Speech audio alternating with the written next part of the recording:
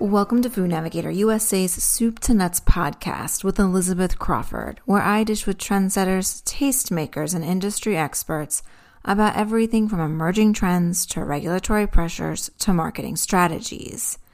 Inflation may finally be cooling, but prices at the shelf remain significantly higher for most products than a year ago, and certainly since pre-pandemic, leading to widespread food insecurity in the U.S. and prompting consumers, retailers, and brands to make different decisions about purchasing, merchandising, and marketing. According to a report released this week by consumer research platform Attest, roughly 60% of Americans are struggling to afford food as price hikes to offset inflation limit what and how much they can buy and where they shop.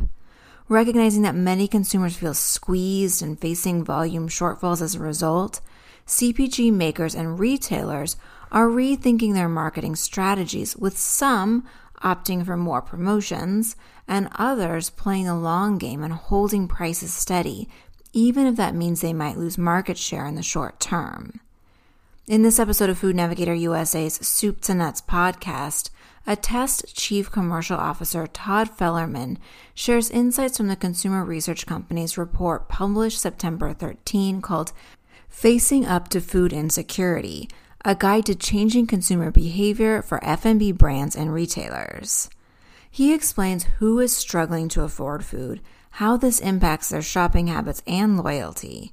He also shines a light on how people across socioeconomic and regions approach cooking in the current economic environment, and what they're looking for from brands as they balance both their budgets and increasingly busy lives. And finally, he offers tips for attracting and maintaining consumers in the current landscape. So according to data released last week by the Labor Department, U.S. consumer prices for food consumed at home ticked up 0.2% in August over the prior month, a touch slower than the 0.3% month-over-month increase in July, but a reversal from the slight decline to flat rates month-over-month since February. These numbers, while still not where most would like them to be, are far lower than the double-digit year-over-year increases of last summer, suggesting that the economy is slowly recovering as commodity costs and inputs moderate slightly.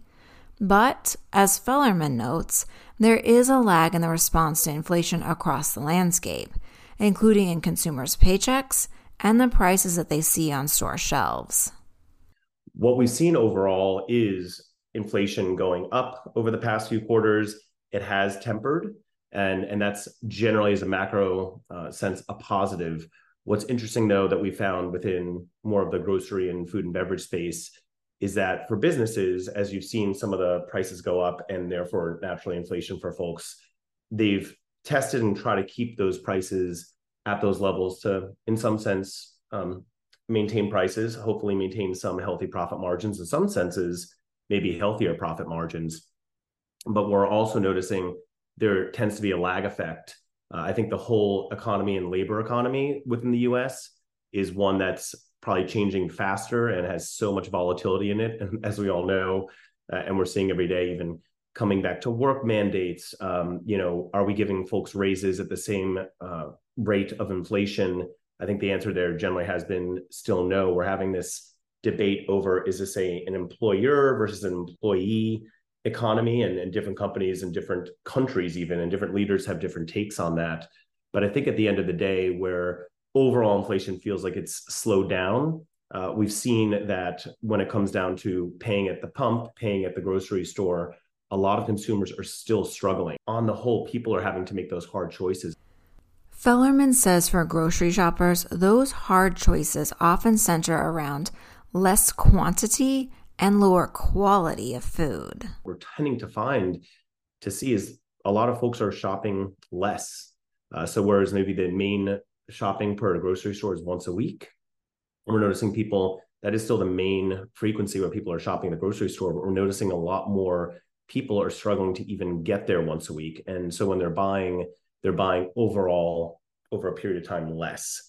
And so they're trying to spread that out. That is tough, right? They're seeing that their dollar is not going as far at that register, and they're trying to find ways to do so.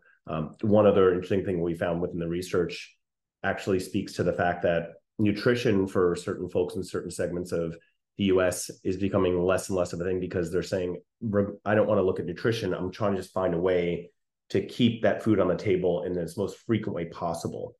And so maybe nutrition is less of a priority for me right now versus cost is going to be the driver in some of those shopping habits. And so when we look at this, it feels like there's a little bit of a disconnect with maybe wages and jobs for folks versus their ability to then pay at the register and fill those baskets with something that would be robust and nutritious and healthy over time. And so I think it's going to be a kind of still a roller coaster over the next few quarters, if you will, in terms of when we look at wage growth and inflation versus the actual cost for a lot of food and beverage and CPG.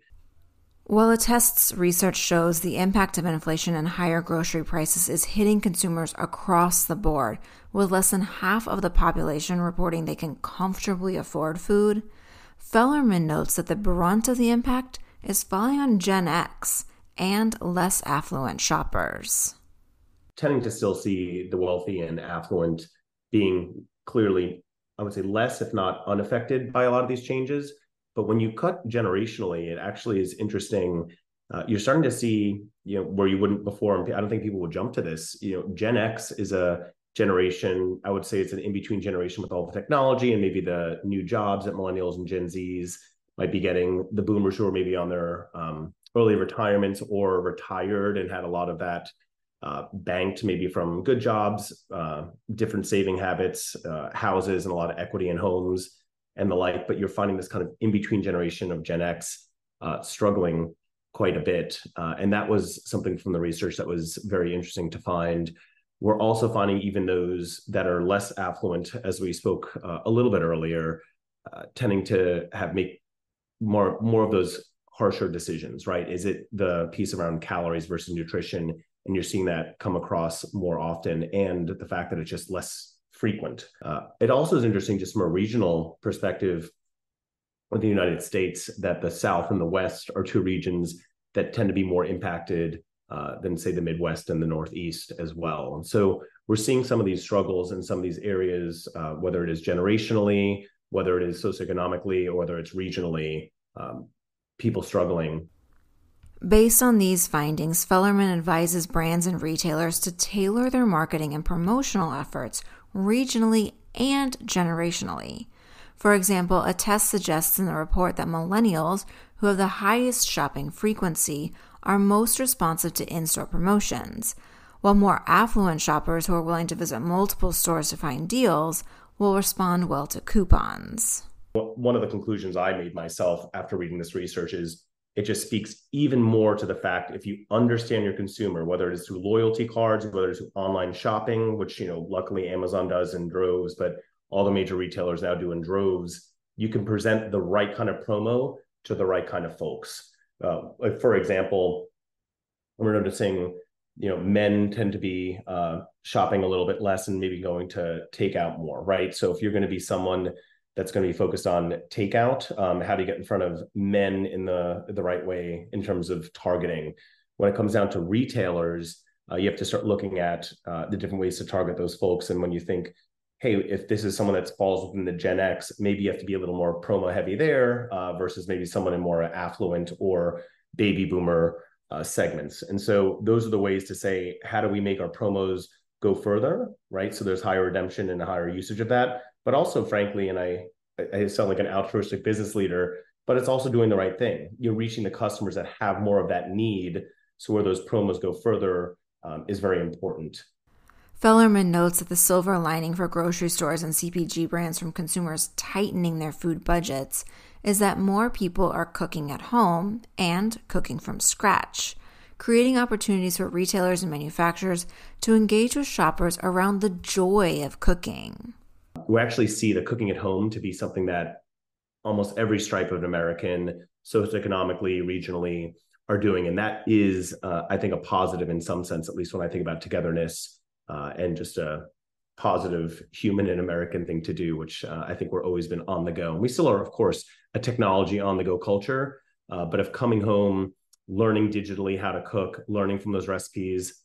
One thing I kind of laugh, I'm a huge fan of Joy of Cooking, the cookbook and recipe book.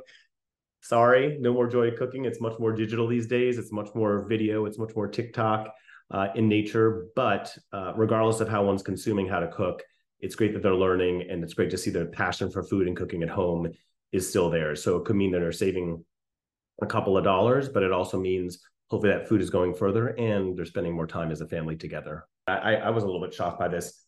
Almost all generations and of all ages feel like they have time to cook at home.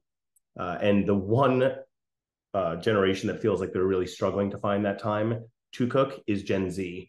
And that I thought was interesting because for me, with them running around and having much more of a flexible work environment these days, I thought that they would be maybe ones that would have more time, but they've absolutely said, with 30% of them saying they struggle for time, they're the ones as Gen Zers most pressed for time to cook at home. Whereas the rest of generations do have time to do so. And in fact, some with that time have said how much they love to cook, right? Millennials actually, and this was a big stat for me, 48% of millennials said they love cooking.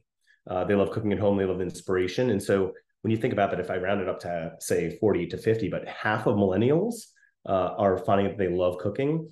Some of the younger generations and also Gen Z also like prepared foods, right? So when you think about things like prepared foods and on the go, that could be much more wise to target and reach, say, the millennials and Gen Zs to have a higher proclivity to purchase.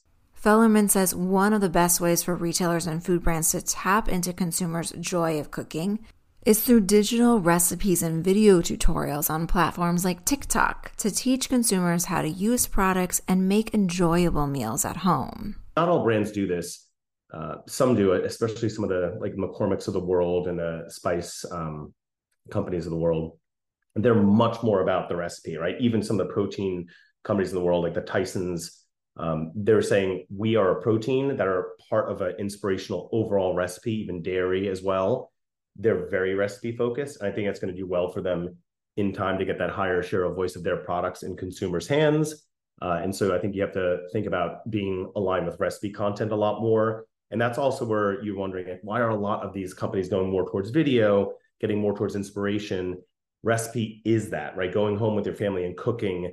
All the influencers within cooking and recipes is critical for all these brands to be surrounding around, because that is the moment when you say more people are going home comfortable, feeling inspired about cooking. How can you try to make sure that hopefully your brand, your category is more within those influencers' trends, more within those influencers' recipes?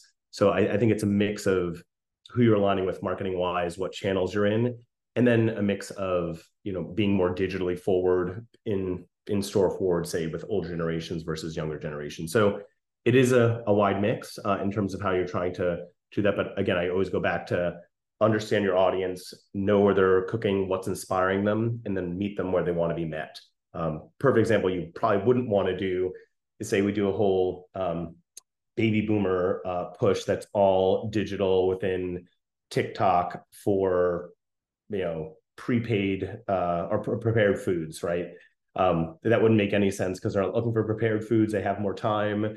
They tend to have more money. Therefore, they want to find the finer ingredients. So you'd be at a perfect mismatch.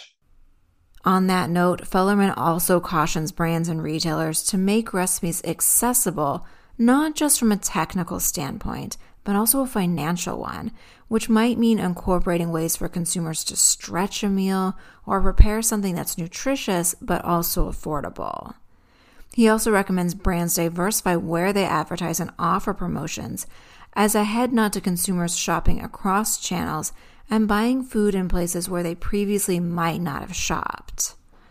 To learn more about how the economy is influencing consumer behavior and how retailers and brands in turn should adjust innovation and marketing strategies, visit askatest.com and check out the full report released this week, Facing Up to Food Insecurity, a guide to changing consumer behavior for F&B brands and retailers.